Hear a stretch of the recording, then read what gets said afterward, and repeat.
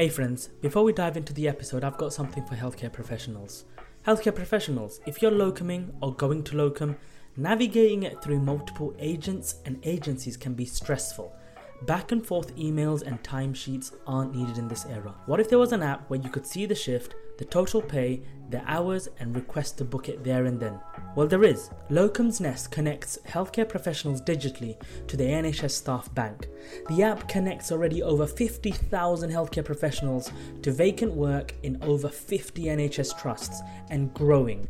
Check it out yourself. That's Locum Nest. Let's get back to the show. Hey everyone, welcome back to another episode of the Scrubbed In Show. I hope you've all been keeping well.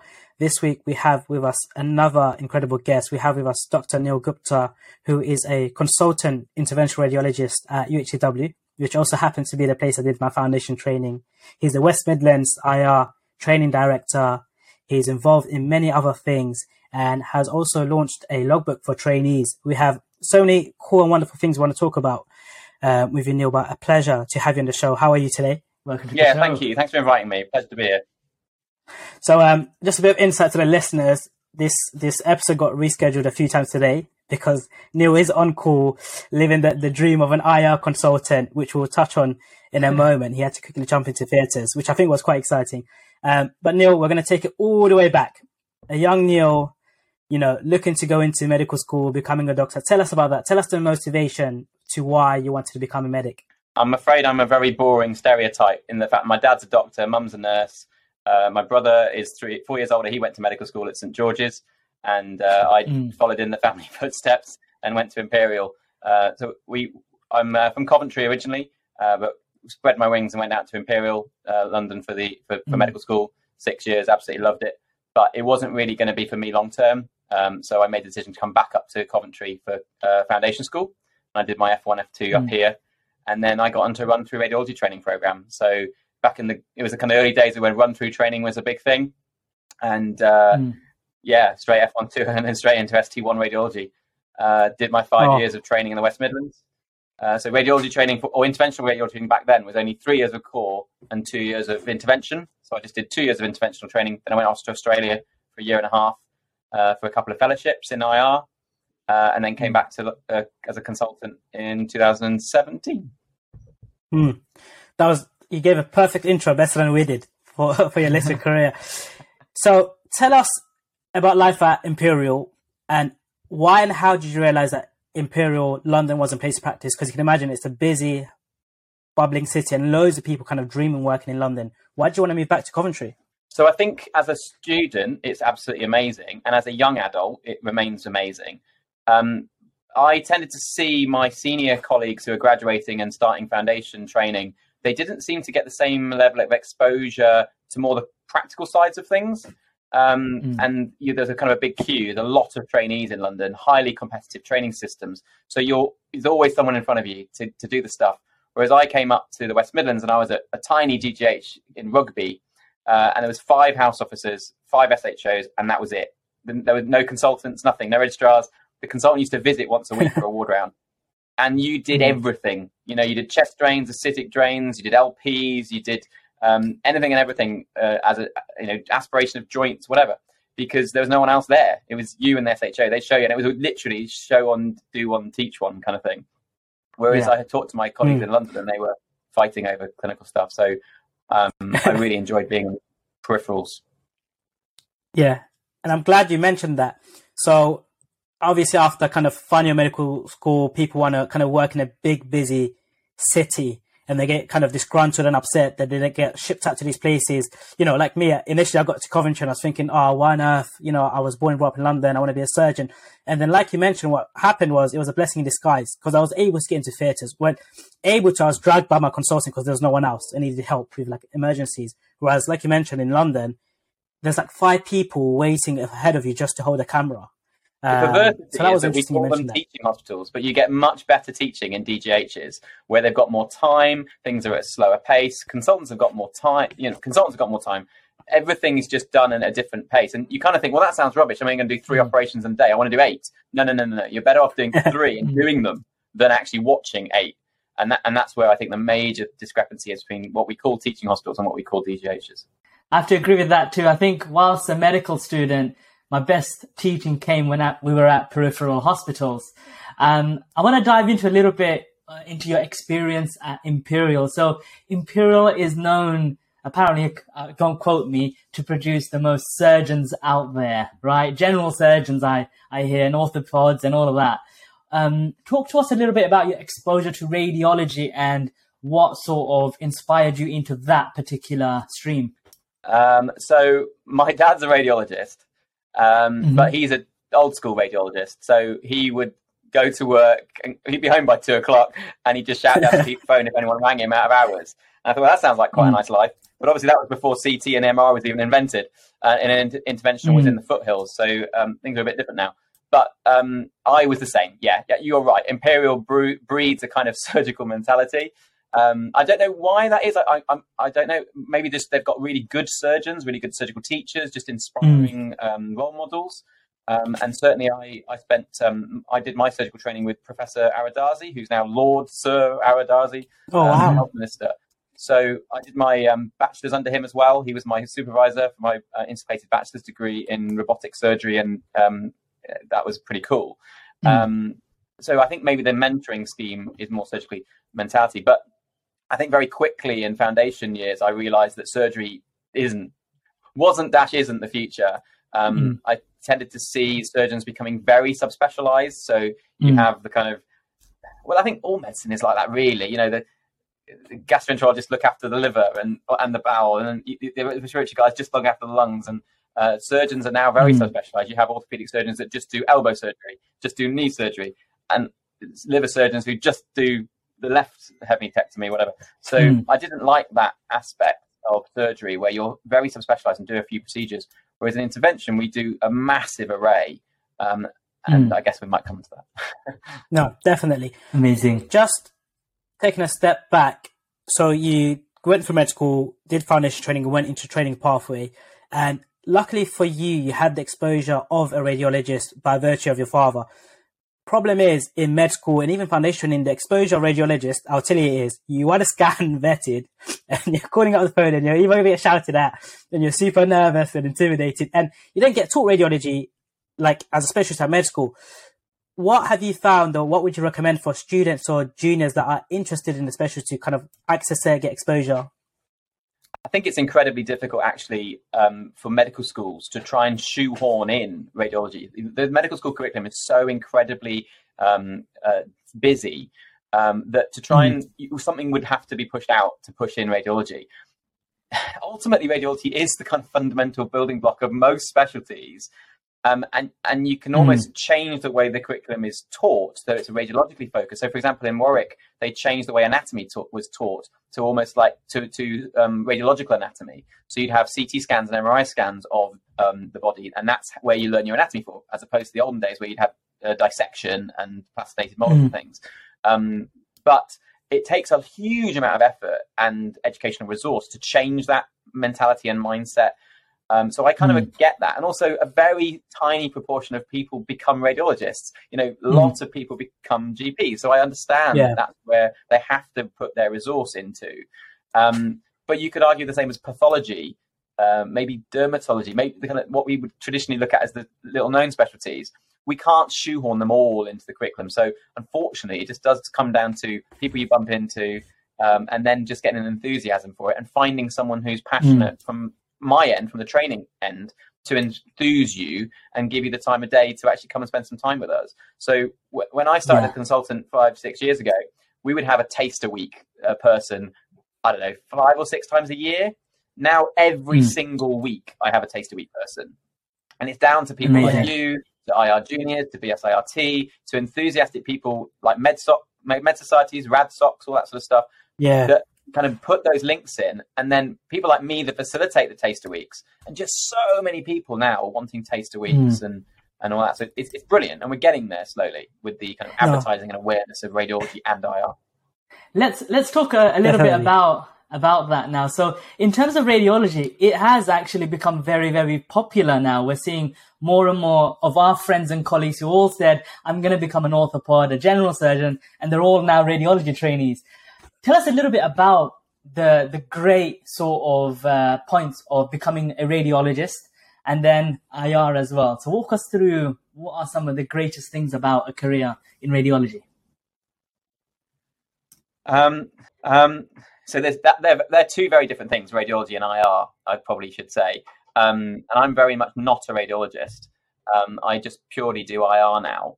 But the massive draw of radiology is the I don't want to say the absence of clinical responsibility, but it's very much a finite working day, and your responsibility is finite as well.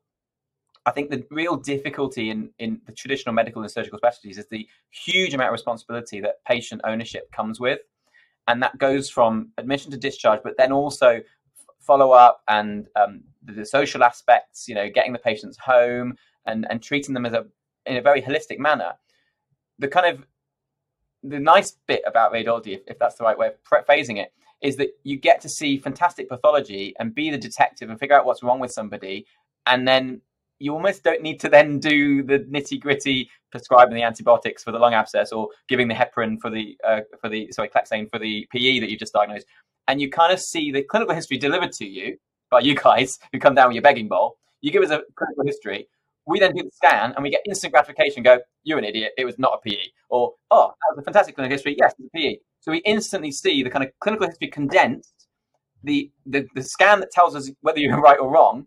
And then that makes us actually really, really good clinicians, because we get 100 house officers coming down with a CTPA request, and we see exactly which ones are positive. So we know that the 5 people that were positive, those 5 house officers, and you go, yeah, that one gave a classic history of a PE. And those 95 other people gave rubbish histories of PE. And funny enough, they don't have a PE. So you actually reinforce your clinical diagnostic skill very quickly as a radiologist. And unfortunately, nobody else knows that. So your consultants on the wards just go, oh, bloody radiologist said no again. Yeah, we said no because we know it's not a PE, because we've seen hundreds of requests and we've seen every single one which is positive and negative, and we know, and we filtered them. So it's a bit like someone walking into the room, query DVT, and from the end of the bed it's not a DVT, because you can't have bilateral pitting edema leg swelling and have a PE. It just doesn't happen. But you have to exclude DVT. So we do the scan and we then go, yeah, oh, we were right. So we actually are really good diagnosticians, but we don't then have to take the clinical guff. I don't know, a nice way of saying that. And it's very much, you leave at 5 o'clock. You've done your hard work, and then often most hospitals have registrars overnight, or even they outsource it now. So you can get to leave and have a finite day, which people want that work-life balance. So walk us through now. So as far as I'm aware, you have to do the core radiology bit and then move into IR. Am I correct with that? So radiology training is 3 years of core radiology, ST1 to 3, and then you choose what subspecialty you want to do. So you can do breast or gynae or GU or nuclear med or whatever, musculoskeletal trauma, whatever. That's an additional 2 years of subspecialty training. If you want to do IR, it's 3 years of additional subspecialty training. So it's what we call a 3+3 model as opposed to the 3+2 model. You kind of have to do all the nitty gritty that all the radiologists do. So CT, MR, ultrasound, understand all the different specialties, obs and gynae, pediatrics, breasts and everything. And then you can then open the gateway to IR. A lot of people find that very frustrating, because they're kind of like, well, I'm never going to look at a mammogram again. I'm never going to do a pediatric, micturating cystogram. But it's kind of a rite of passage, just like medical school, just like foundation training. You do a lot of stuff that you may not ever do again, but you just have to do it. And it gives you the fundamental building blocks of understanding CTMR, 3D manipulation, understand the radiation, and the manipulation of imaging, all that sort of stuff. So it is paramount, and it makes us better IRs. You can't be a good IR if you're not initially a good radiologist. But an IR is very different. You go back to being a clinician in more of a true sense of the word, not anywhere near like surgeons and medics who have absolute clinical responsibility. And as I said about imaging and discharge and all that clinical responsibility about family, discussion with families and TTOs or de-discharge letters. So you kind of, in a way, get the good bits, which is the technical operations, without having to deal with all the looking after the house officers and the social family problems of the patients and the nurses on the ward having to get the physios to come and do the assessments. So you kind of get the fun bit without the ward work, in a way. So I can see why it's super popular and why all our friends have all gone down the radiology route. Do you mind telling us the distinction, for benefit of the listeners, between a radiologist and an interventional radiologist? Because the term is thrown around and I don't think people really know what the difference is. Annoyingly, there isn't a easy differentiation, and that's why. So you'll have radiologists who do interventions, and you'll have interventional radiologists who do diagnostic reporting. And increasingly so now, we are starting to see more separation. So, but if you look at a traditional DGH, they don't normally have dedicated IRs, but they'll have radiologists who do nephrostomies or PTCs, or even an angioplasty or a rig or something, relatively straightforward. Whereas if you work in a teaching hospital, I know we'll come back to that phrase again, you'll generally have interventional radiologists who have the full skill set to do all the different types of interventions. And what you'll find is in the teaching hospitals, the IRs do less diagnostic reporting. So I'm an exception to the rule because I'm a thoroughbred IR. So I do almost no reporting. I'm not really a radiologist anymore. I haven't done any diagnostic reporting for 7-8 years now. Oh, wow. Whereas most of my colleagues actually are both. So they try to find a happy medium between, let's say, doing 2 days of IR and 2 days of DR.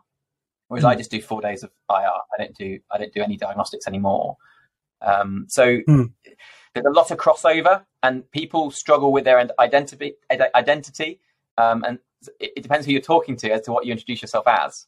I say I'm an interventional radiologist because that's all I do. But many of my colleagues, if they're talking to another person, they might say I'm a clinical radiologist or a diagnostic radiologist. And if they're talking to a surgeon, they'll say I'm an interventional radiologist. So it's an interchangeable terminology, unfortunately. No, definitely. And I think a good way to put this into context is the example of today. So tell us what happened today when you're on call and you got that call where you had to go to theatres. And I think that will probably give a better insight into what your role is as a consultant IR radiologist. Yeah, so I was just doing a routine kidney biopsy this afternoon, and the surgeons were doing a liver resection, and they called me down, and they were struggling to mobilize the liver to free up a tumor, basically, to resect it. And they asked me to go up and demonstrate where the tumor was exactly with the ultrasound probe, which is obviously a diagnostic radiologist could do that. But then on top of that, they wanted me to ablate it. So because they were not able to free up the liver adequately to resect it safely, I popped a needle into the liver, a microwave needle, and I heated the tip of the needle up very, very hot with microwave energy and burnt the tumor in situ. So rather than the surgeons having to mobilize the liver and chop it out, I just intraoperatively burnt the liver tumor without having to resect it. So it makes their life a heck of a lot easier. So that was something I just did this afternoon. Yeah, I think that's incredible. And I got a buzz out of reading that email. It feels exciting in the field. But the follow-on question is there's always these talks of the IR guys are coming in and taking the surgeon's work, right? So tell us a bit about that, and where does the distinction happen where it's an IR role or a surgeon's, or is there a lot of grey area and over time it gets kind of delineated? Yeah, there is a grey area. It comes down to availability of resource and experience and expertise. So if there's a procedure that needs doing and someone's not doing it, then other people will come in to fill that gap. So for example, even in Coventry where I work, our previous interventional radiologists didn't really do many lines. So a line service was developed by the anaesthetists to do PICC lines, Hickman lines, Bard lines, all that sort of stuff. Whereas at most hospitals, interventional radiologists do all the lines. Similarly, the renal team do our dialysis lines, whereas again, most hospitals, the IRs do it. So they if you don't offer a service or a good service particularly, then other people come in and do it. So if we look at things like vascular surgery, traditionally, interventional radiologists did EVARs, did all the EVARs, they were always delivered by IRs. What we found is that there's not really enough IRs delivering EVAR. So the vascular surgeons came in and said, we're going to start doing these to offer a better service to patients. So now, many centres, the vascular surgeons are delivering the EVARs. So it's kind of where there's a space in the market, so to speak, someone will fill that. So the ablation I just did, for example, my surgeons would always call me and ask me to do it. Whereas I know down the road, there are some surgeons that would do it themselves. They would just get the kit, put it into the liver, and burn the tumor. Oh, wow. So they've kind of taught themselves the skill to be able to do that procedure themselves, because there's been a gap in the market. There's not been an interventional radiologist there to help, so they've had to learn. So similarly, that was just 2 seconds ago, another interruption from a urologist. He's got a staghorn kidney, so the kidney's obstructed. And some of the urologists will stick a tube into a kidney through the skin, a nephrostomy, whereas most won't. So some of them have to teach themselves that because they haven't had good interventional radiology colleagues who've done it for them. Whereas now they all come to us, so we will do all the nephrostomies. So it kind of comes from the gaps in the market as to where the surgeons kind of fill those voids. The reason that IR is so popular in UK is because we're all paid the same amount of money whatever work you do. Whereas if you work in a monetized system where consultants get paid for what they do, then there's an incentive for surgeons to do everything themselves. True. Why would you send any patient to another specialty if you could get paid to do surgery? So the kind of classic examples of that are things like fibroid embolization. So there's lots of court cases in America where gynecologists have done hysterectomies on patients with fibroids, and then the patients found out that they could have had an embolization procedure, and they've sued the gynecologist.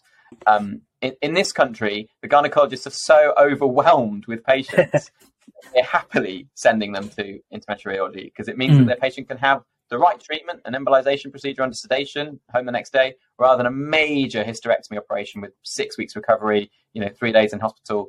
So it's kind of a no-brainer clinically. But if you're a gynecologist in America, you kind of want to do the hysterectomy. For our junior listeners, right? So a few years ago, I heard someone say, IR is going to take over everything, right? Now that you've said that, I'm just thinking now, does this bode well for the future? If you're a budding radiologist going to become an interventional radiologist, if general surgeons and other surgeons are picking up these skills, is the career foolproof, or would you say, you know what, IR is going to boom, especially with the innovations that we're seeing, which we'll go into in a little bit. But yeah, what's your forecast on the future? That's a brilliant question. So a few years ago at the BSIR, the British Society of Interventional Radiology, there was a vote to say whether IR should become an independent specialty. And that was overwhelmingly supported by 80% of respondents. And that is because there was a fear that, as you just said, if anyone can do what we do, and if all the specialties start to cherry pick the little bits of IR that we do, then we will be left with nothing. That is probably more of a potential in other countries, in my opinion, because of the financial model that I've just explained. I think in the UK, we're more protected from that because of the lack of monetization of healthcare, and also a general respect. Surgeons like doing surgery, and so they're happy to send us the non-surgery, if that makes sense. So there does seem to be an understanding that it's better in our hands, and a lot of the things we do in interventional radiology are not a generic skill set, but it's guiding a needle into a organ, whether it be a blood vessel or a liver or a kidney or a stomach or whatever, wiggling a wire through it, wiggling a catheter over the wire, and then magic comes out the end of the catheter. So actually, a lot of the things we do, whether we're guiding ourselves through the cystic duct and then in through the CBD into the duodenum, whether we're guiding ourselves through the collecting system down the ureter into the bladder, whether we're guiding ourselves up from the common femoral artery up into the liver, into the hepatic artery, whether we're going to the spleen, wherever we're going, that skill set is actually relatively generic. It's guiding a catheter and wire under X-ray guidance. So there is an element of respect that the surgeons realize it's not really their realm and their remit and their understanding. So they're happy doing surgery and we're happy doing intervention. And I don't think that's ever realistically going to change, but there is a potential for some procedures. So as I just mentioned, EVAR to go to vascular surgeons, ablation could potentially go to the HPB surgeons. But it's very much a generational thing as well. So as the young new surgeons come in, it depends on what they want to do with their careers and actually if they're interested in doing that. Because actually the people that chose to do surgery like doing surgery, and what we do isn't traditional surgery. No, definitely. Absolutely. I can hear the sigh of relief. I'm going to follow on Amzi's question, piggyback off it.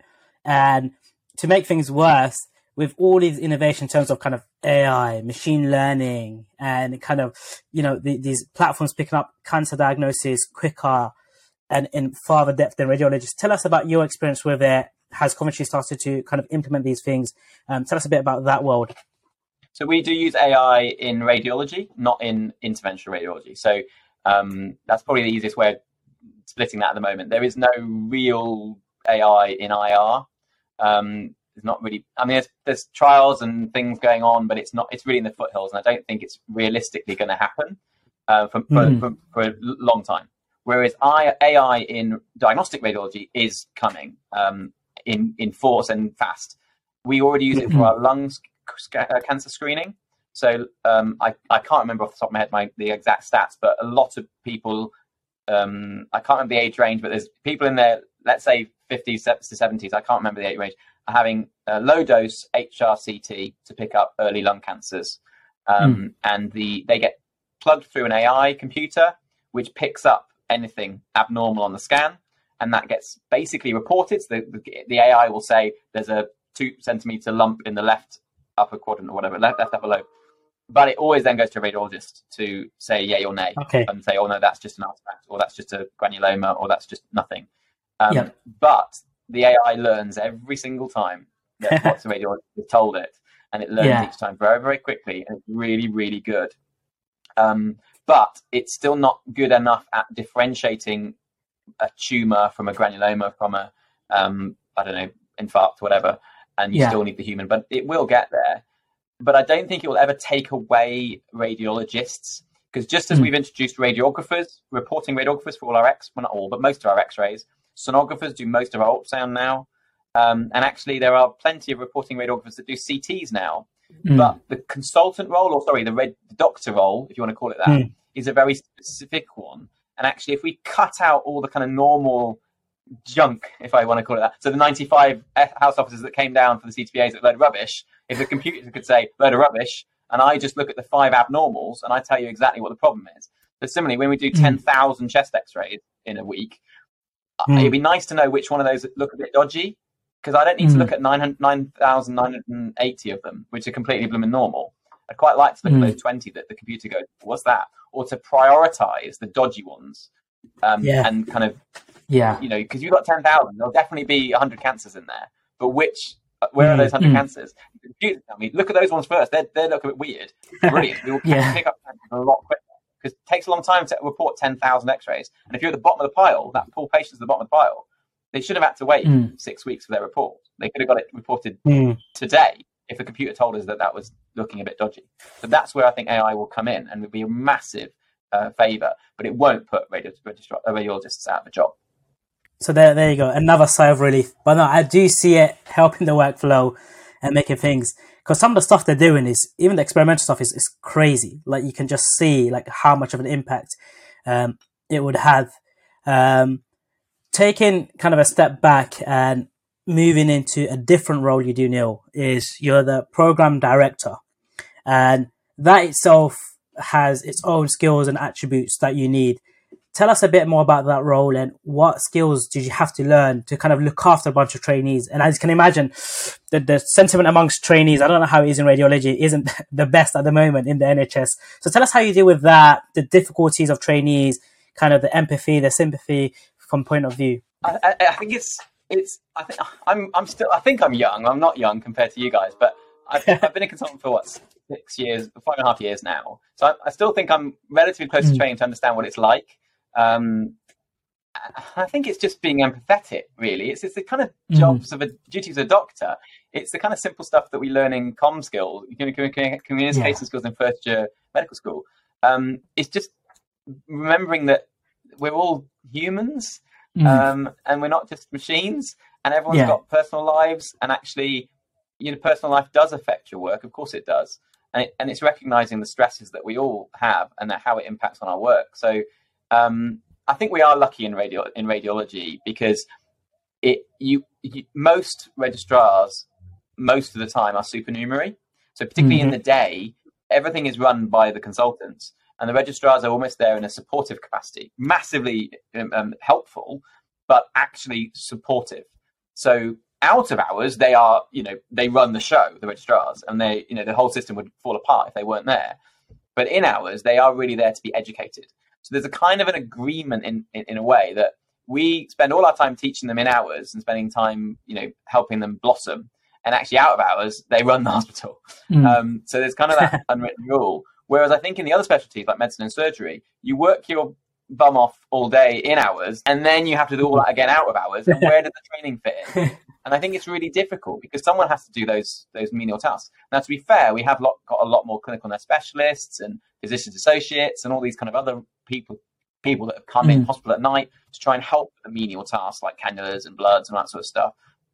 So it's meant to help. But I think ultimately and fundamentally, you still need to have a workforce issue in medical and surgical specialties where you poor guys are having to do all the grunt work and then train and learn and then do it all out of hours as well. So I think that's another rationale behind people wanting to do radiology, where you really are taught a lot, not spoon-fed, but you spend a huge amount, and it's pretty much an apprenticeship still. You kind of sit with the consultant next to them whilst they report a CT. You see how they do it. You understand it. You go away and you can report some, and then you bring it back to them. But it's always the consultant who verifies and authorizes it. So you're never really acting independently until you pass through exams and you start to do stuff independently. But the first 3 or 4 years are really quite handheld and supportive. So I think we're very lucky in radiology that we have that. So it's quite easy being a TPD in radiology, and I'm the IR TPD for the West Midlands. So I do look after DRs as well, but mainly IRs. And they are a group that have chosen to do IR. So they're a very enthusiastic, motivated group. Because if they didn't want to be there, they could just choose to do DR and have an easy life, and do a 9 to 5. They wouldn't have to be coming in at 4 o'clock in the morning last night. My colleague was in doing a traumatic subclavian artery dissection. I can't remember. It was a road traffic accident, and young patients blocked off the entire blood supply to the right arm. So went in and stented the subclavian artery and got the blood flow back to the arm. Now, I didn't know whether to say that because it's not actually very common that we're in at 4 o'clock in the morning. I think the problem is when you sensationalize it to an extent. You want everyone to know, and you tell everyone, "Oh, I'm at 4 o'clock in the morning, and it's like a cool thing. You don't talk about it. Oh, I didn't get a call last night. That was nice on call. So 99 times out of 100, you don't come in. But when you do, you make sure everyone knows about it. I can imagine. That kind of follows on to the question: what is kind of the day-to-day life for an interventional radiologist or a consultant, just to kind of get that insight? Yeah. So again, it differs where you are, who you are, and what you want to do. So if, as I've said, some of my colleagues are DRIR, so they'll spend 2 days doing diagnostic reporting, going to MDT meetings, and then they'll spend the other 2 days doing IR. They might do a clinic, they'll do an IR theatre list, they might do an interventional ultrasound list, they might do some CT biopsies and drains. I have an ablation list, so every other week I have the CT scanner and an anaesthetist. I put my patients to sleep and I burn all their kidney, lung, and liver tumours. So it's really different in where you work and what you want to do.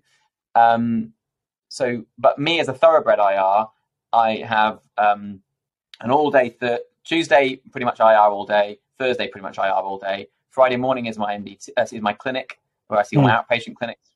Friday afternoon is my vascular MDT, and then Wednesday is my ablations in the morning, and then admin in the afternoon. So, and in between all of that, I fit in my TPD role, I fit in my academy lead role, and I fit in being a BSIR chairperson for the membership and rules committee. So, I don't know where I find that time, and just kind of squeeze it in out of hours. So now, give you a little bit of feedback from the colleagues that I've been speaking to, are ST1s and 2s, essentially. I asked them, so how's training going? And compared to the IMTs, for example, they did all turn around and say, you know what, we love our consultants. They genuinely take the time out to read our reports, train us and teach us. And I feel like I'm actually in a training program. So it makes sense with how everything you've said, they genuinely feel like that. Whereas when you speak to the IMTs, they're often overburdened, overworked, they've got a million responsibilities. And just because of the service, I think the consultants find it hard to fit in that training as well. So yeah, just some feedback. Radiology is doing well, I guess, because of the way it's structured as well. In between all of that, so you're doing IR, very busy. You're coming in for procedures, including the 4 a.m. ones. Tell us a little bit outside of those two roles that you've just talked about. What do you do? What other things do you get up to, including sort of downtime? What's work-life balance to you? It's just family. I'm very lucky. My wife doesn't work. She was a nurse when we met 15 years ago. My first house officer job in Rugby, and married the first nurse I bumped into. But it just didn't work with a family. So we've got an 11-year-old and a 4-year-old, and it didn't work with her doing shifts and me doing IR. So she doesn't work anymore, and I'm very, very fortunate because it means that I can spend as much time as I need to in my career, and she looks after the kids. But I don't really have much of a life other than family. It's I work hard when I'm here. I'm pretty militant. I will leave by 5 o'clock. I very, very rarely stay past 5 o'clock. I love that. And I'm in about 8:30, so it's not stupid o'clock, and it's not. And then on a Monday is my SPA day, so my kind of admin SPA day. So again, I'll do that on a Monday. So I don't come into work, but I get that day at home to catch up with paperwork and do that sort of stuff. So my working week is quite finite. It's 8:30 till 5, and then really it's sorting the kids out, going to the park, the usual stuff. But I don't actually have any hobbies. I used to play hockey, and I used to do golf and things like that. But I do go out with the lads and holidays and things, but it's mainly just chilling out with the kids. Yeah, I've just got a 14-month-old, and so I can appreciate how much time that now takes up. So yeah, that's another full-time job, by the way. So yeah, and I try to support my wife because it can be mind-numbingly boring. Not boring, that's the wrong word, but mind-numbing looking after the children all the time and not having a conversation and stuff. So if I can look after them and let her have a bit of respite, and I appreciate that. Absolutely, definitely. Going back to what you said, that you're quite on it when it comes to leaving work on time at 5 p.m. And obviously it's something that's encouraged, and yet you see trainees across specialties always staying back, thinking it's going to get them brownie points, that fear, that anxiety. How did you kind of implement this into your career, and what advice would you give? Because we know how detrimental it is staying back hours and hours after, you're supposed to finish. It's a culture. So as I said, I went to Australia for 1.5 years, and the culture there is completely different, which is why everyone's leaving in droves. But it's first of all, they all work a 4-day week at consultant level. Nobody works more than 4 days a week. When I came back to Coventry and I said I want a 4-day week, they thought I was mental. They were like, "What do you mean? We all work 5 days a week." And I was like, "No. You can do your full-time job in 4 days. If you extend your working day, or you do some working at home, things like your admin session can be done out of hours, all that sort of stuff." And they were like, "Wow, that's really clever." And so all the consultants said, "Oh, no, it's not for me, not for me." And then within a few months, every single consultant was on a 4-day week. And they said, "Oh, yeah, that makes sense." So I kind of changed the culture here when I got back about working. And again, the culture here was you stayed late when you were the acute IR. They would always stay till 7, 8 o'clock. And I was like, no, we're not doing that anymore. If you work hard in the day, you shouldn't need it to run over.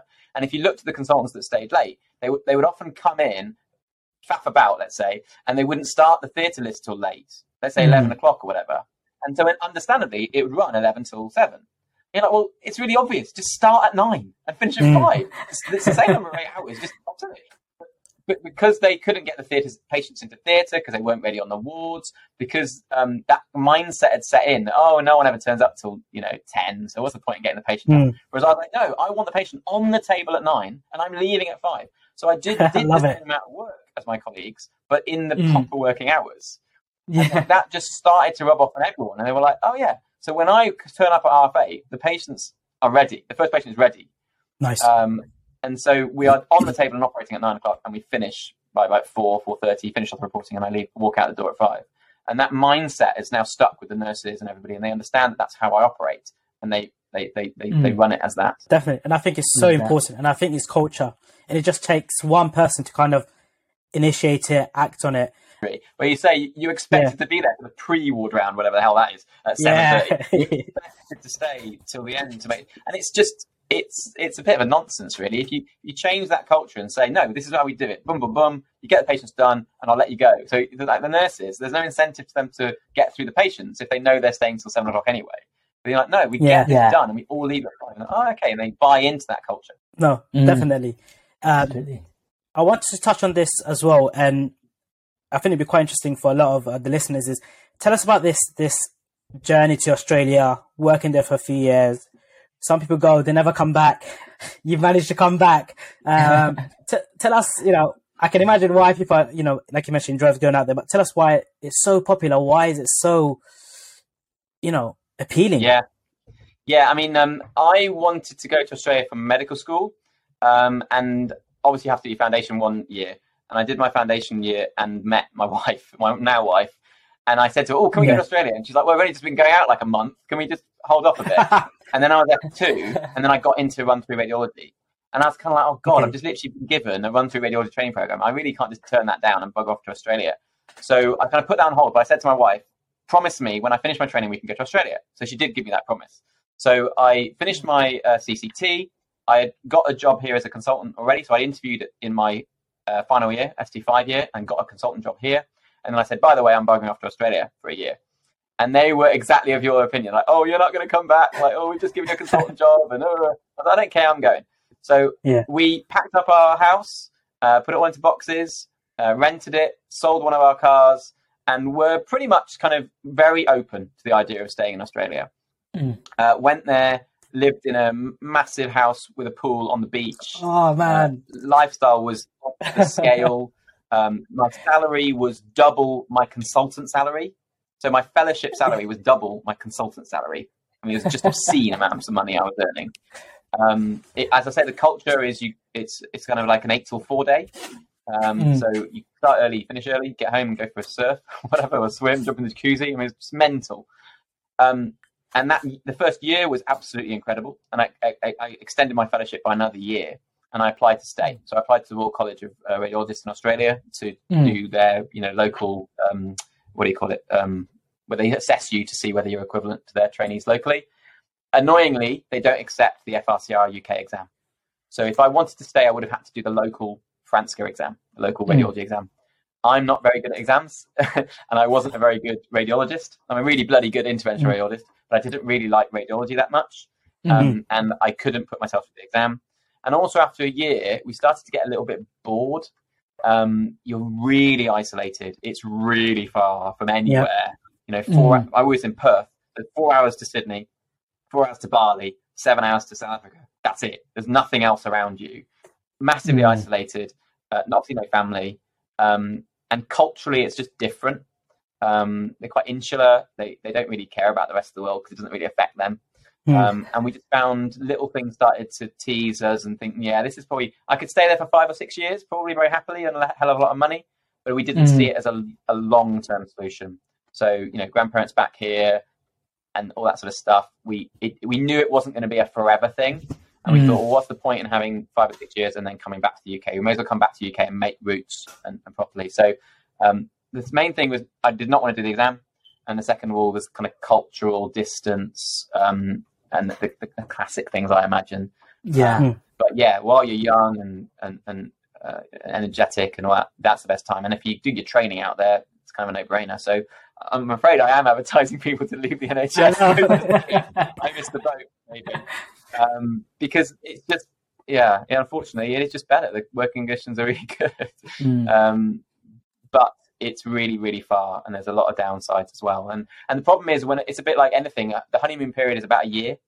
And you it's amazing for a year, but after that, it starts to wear thin, and you think, the things that I love about the UK, and you miss those little things and family and friends and history and culture and Europe on your doorstep and all that stuff that you can read on any website, but it does become real. That's what I'd say. No, definitely. And I think you're right. As in, most people we speak to, they do like 2-3 years and then they kind of fly back. And it's not the lifestyle, it's not the money, it's the little stuff, kind of family, friends, UK, London, as miserable as the weather is, people do tend to miss it. And I think it's difficult when you're kind of born and brought up in a place like Europe, UK. People do miss it and tend to come back. The other question I had, and I wanted to ask before, and it's completely off a different tangent. When working in IR, you're kind of exposed to all of this radiation. I imagine you have to wear the lead things. I recently heard that, there's this anxiety and concern that, is it safe? Is it healthy? Despite all the protective measures, there is still exposure, right? How do you feel about that? Do you worry about the future? No, in a nutshell. In ST1 radiology, you get a lot of radiation protection training and education and understanding about how it works and what it is and what it does and all that sort of stuff.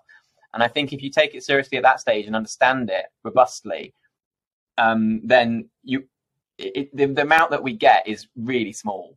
When you can contextualize it to doing an international flight or whatever, or living in Cornwall, they always say, because there's radon in the rocks. It's really not of major consequence. And particularly if you are someone who does, let's say, 2 days a week of IR, it's not. You're not in there every single day radiating yourself. And if you do take the simple measures, like, as you say, wearing the lead apron, I've got my lead glasses here that are lead lined, and I've got lots of monitoring. So I've got a ring that monitors my radiation dosing. I've got a monitor on my glasses. And I've also got a body monitor as well. So I'm constantly being monitored on my radiation levels. And we get audited every single month, and we get a feedback on what I've never in my entire career ever exceeded a dose. So there's very strict doses and legal constraints. And if you ever breach one, you basically have an investigation to understand why you breached it. So I think all of my colleagues have breached over the last few years. I've never breached. And because I take it seriously, little things that you learn about, like coning, so reducing the amount of X-ray, not pressing the foot pedal all the time, taking a step back when you do an angiogram, all that sort of stuff, the little tiny things that you learn in training, it's just negligible.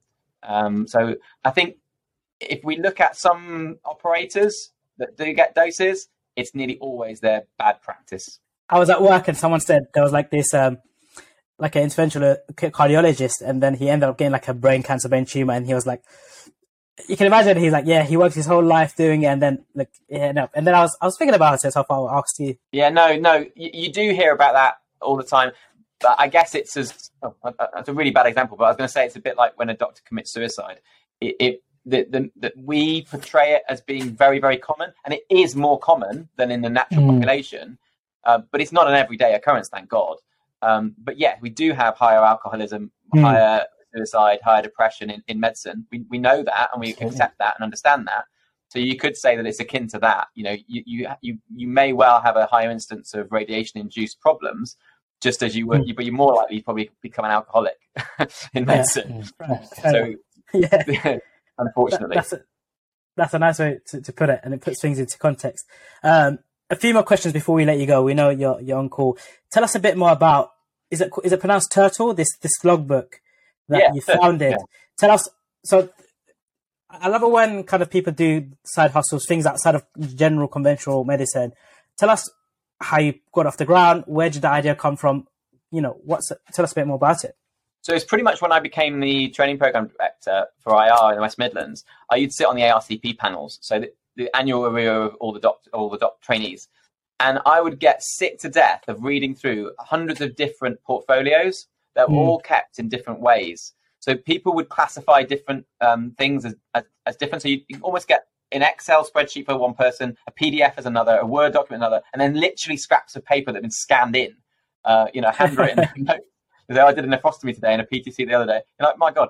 So to try and disseminate that and break it down to understand what people were doing and to then compare them to peers to see what other people had done at that level of training was impossible. So I wanted to standardize it. So selfishly, I used my own logbook that I developed when I was a trainee. And I also looked at lots of other logbooks that colleagues had kept. And I kind of distilled them down to all the different procedures in IR, the kind of levels of training, supervision and things like that, and came up with a logbook, which I then ran through the BSIRT. I ran it through my local trainees, and I trialed it in the West Midlands amongst my guys and girls, and got a lot of feedback, edited it, and then I presented the idea at the BSIR council. So I took it to the BSIR and said, can I have some money to fund this into a web-based platform? And fortunately they did. They gave me a lot of money, I worked with a digital company to produce the website.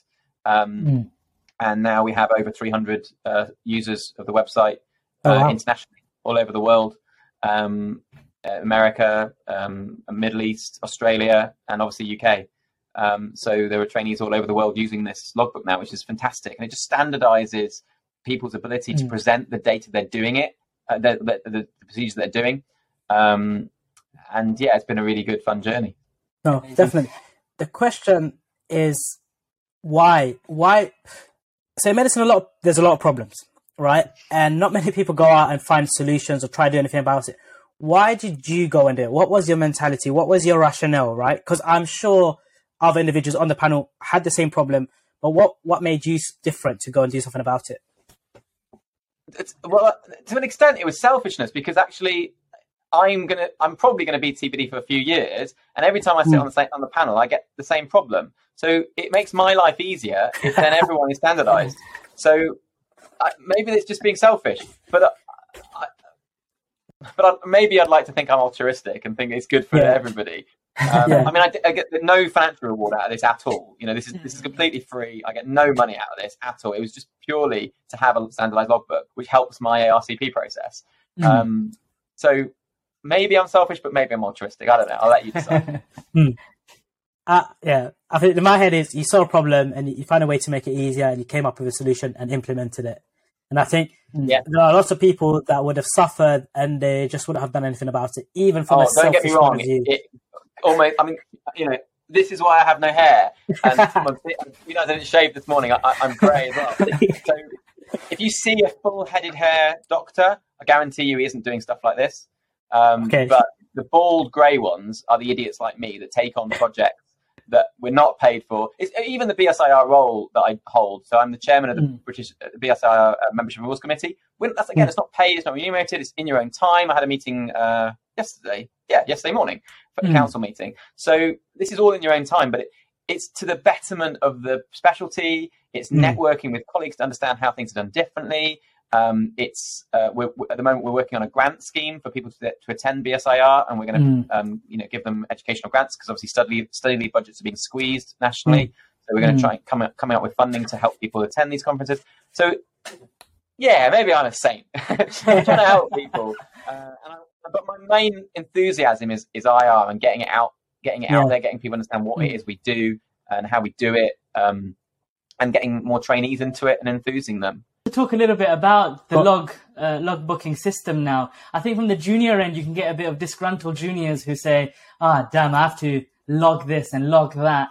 Tell us a little bit about actually why, from the director end, from the more sort of consultant end, why it's important to have a logbook. Because sometimes it just passes us juniors and we think, oh, actually it is. Once you get to that stage, it's really important. It's really important, yeah. So if you ever do have a complication, to say that you've done X number, it really helps. I mean, I'm very fortunate. I've never had a major complication that's ended up with a death or a coroner's case. But if you're standing in front of the coroner and you've had an unfortunate mistake or complication, if you can say, I've done 400 of these and they've all been completely fine, and this is just a one-off, but you say, it's the first time I've ever done it, it's a completely different kettle of fish. And if you've got a logbook that shows you've done 20,000 operations and only had one or two complications, it's a very different mindset. And I know we shouldn't live in that society, but we have to be realistic that litigation is getting worse in the NHS, and we do have to protect ourselves. And patients no longer see us as, certainly don't see us as gods or anything, but they are very happy to complain. So we do have to protect ourselves. From complaints and criticisms. So having a logbook it just gives you a bit more robustness. Absolutely. No, definitely. It's super important. The final question, and I know lots of people will probably be keen to hear, is from your experience dealing with trainees, and radiology is getting super, super competitive. Definitely more so it was a few years ago from what we've heard. How do people put in a competitive portfolio? How do they get onto a training program? What are the things you like to see and that you would encourage them to do? Yeah, it's a really, really good question, because recently the application has changed. So the the application that was just in December, wasn't it? Or yeah, in December that it's opened, didn't it? Was just almost unachievable for most people. Yeah. We at training level, my training level, don't have any, say or anything on that. That's at that more national level. But in my day, it didn't seem that difficult. You did an audit, take your taste a week, and you talk nicely at interview. But now you need to kind of present a national conference, run an international training program. It's just bonkers. Yeah. But the rationale or the reason behind that is because they can. So as you just said, the competition is just becoming so incredibly high. They need to find a way to discriminate people. And unfortunately, there are crazy people like you that run a national podcast, which not many people do. Or there are crazy people that run a national course. So there are people that have done a PhD. And annoyingly, those people will do better on the application because they have done something extraordinary. I don't think, with no disrespect to you, it makes them better because the skill set, it might give them certain skills that make them better in one remit, but not in others. But it's just there has to be some way of discriminating people, because how otherwise do you know all the Abduls of the world are the same? So we, if I want to put myself into that pool, can afford to be picky, let's say. So makes sense. I don't fully subscribe to the difficultness of it now, but I get it because we can afford to be picky. Yeah, a bit like the Australians on their visa applications. You've got to be under 40, and they can be picky because everyone wants to go there, so they'll make it really difficult for you. Yeah, exactly. I just, for me, I hope there's a better system in the future, though, because I've seen the general surgeons, basically the CSTs, those guys, the number of hoops they have to jump through to get a training number or a core surgical post is incredible. So, like, as an F1, F2, you have to have completed all these things, as you've said, international conferences and stuff. And there's no real, I think, direct sort of link to them being a great future surgeon. But you're right. How else do you separate 1,000 people all applying for that one post, and they're all actually great people and great potential surgeons? But I hope someone clever comes up with something else that can sort of predict that better, I guess. I mean, I remember when I applied to medical school back in 1990 something or other. It was actually, it wasn't that far ago, was it? Yes, it was 1999. Wasn't it? Yeah. Anyway, I remember Nottingham had a psychometric analysis test for medical school, and what I think they were doing as a pilot, whenever they actually looked at it, I'm not sure, to try and see the type of people applying to medical school and actually whether they predisposed to depression or whatever, or predisposed to high flying people. I don't know. They were doing psychometric analysis. I never saw the results of all of that sort of stuff, and I think they kind of got rid of it a few years later. But it's the same thing as what you're alluding to. Does it presenting a national conference or running a national course, does that make you a better radiologist or surgeon or GP or whatever? Or actually, does a psychiatrist need to assess you almost to understand whether? And I suspect probably the latter. But then that just opens a whole new can of worms. We're then discriminating on psychiatric ability. So I guess it's a less. Maybe it's an easier thing to discriminate on kind of achievements, as opposed to saying, well, actually, you're crazy, you go and be a surgeon, or you're very lovely, be a dermatologist. I don't know. But I know. I suspect there is. I suspect if you did the psychometric analysis on all orthopedic surgeons and then on all psychiatrists, I suspect there is some common theme, because people do choose. I remember going to medical school with a girl who was very lovely, and she wanted to be a geriatric psychiatrist. And I was like, bloody hell, who wants to be a geriatric psychiatrist? Typical, and we do stereotype here, the typical rugby playing lad, and you know he's going to be an orthopedic surgeon, and he does become an orthopedic surgeon. So it's not stereotyping an old wives' tales for no reason. There's probably an element of truth in that. But I don't know if we're ever going to get in a situation where we do psychometric analysis to say, you would be really good. You could be really good as a pathologist. Because that kind of says, does that mean, I like dead people or whatever you want to into stereotypes? Definitely. Yeah. And I do agree with you. I think the biggest thing, the core is they can ask for it and they know year in, year out, people will live up to those standards and criteria. And it's a super easy way. You fit it, you're in, you get interviewed. If not, you do something else.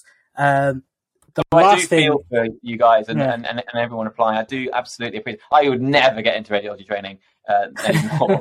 I wouldn't even got to do training because nowadays you have to pass your part 2A by ST3 and the 2B by ST4. Yeah, I was in ST5 and still didn't even have my 2A. So I was way up. Because I spoke nicely, came across nicely, and a hard worker, I kind of got away with it. It's just not allowed anymore. The system is so stringent that I would have just been kicked out of the scheme at the end of the third year. You just mentioned something, and I think it's important we talk about it.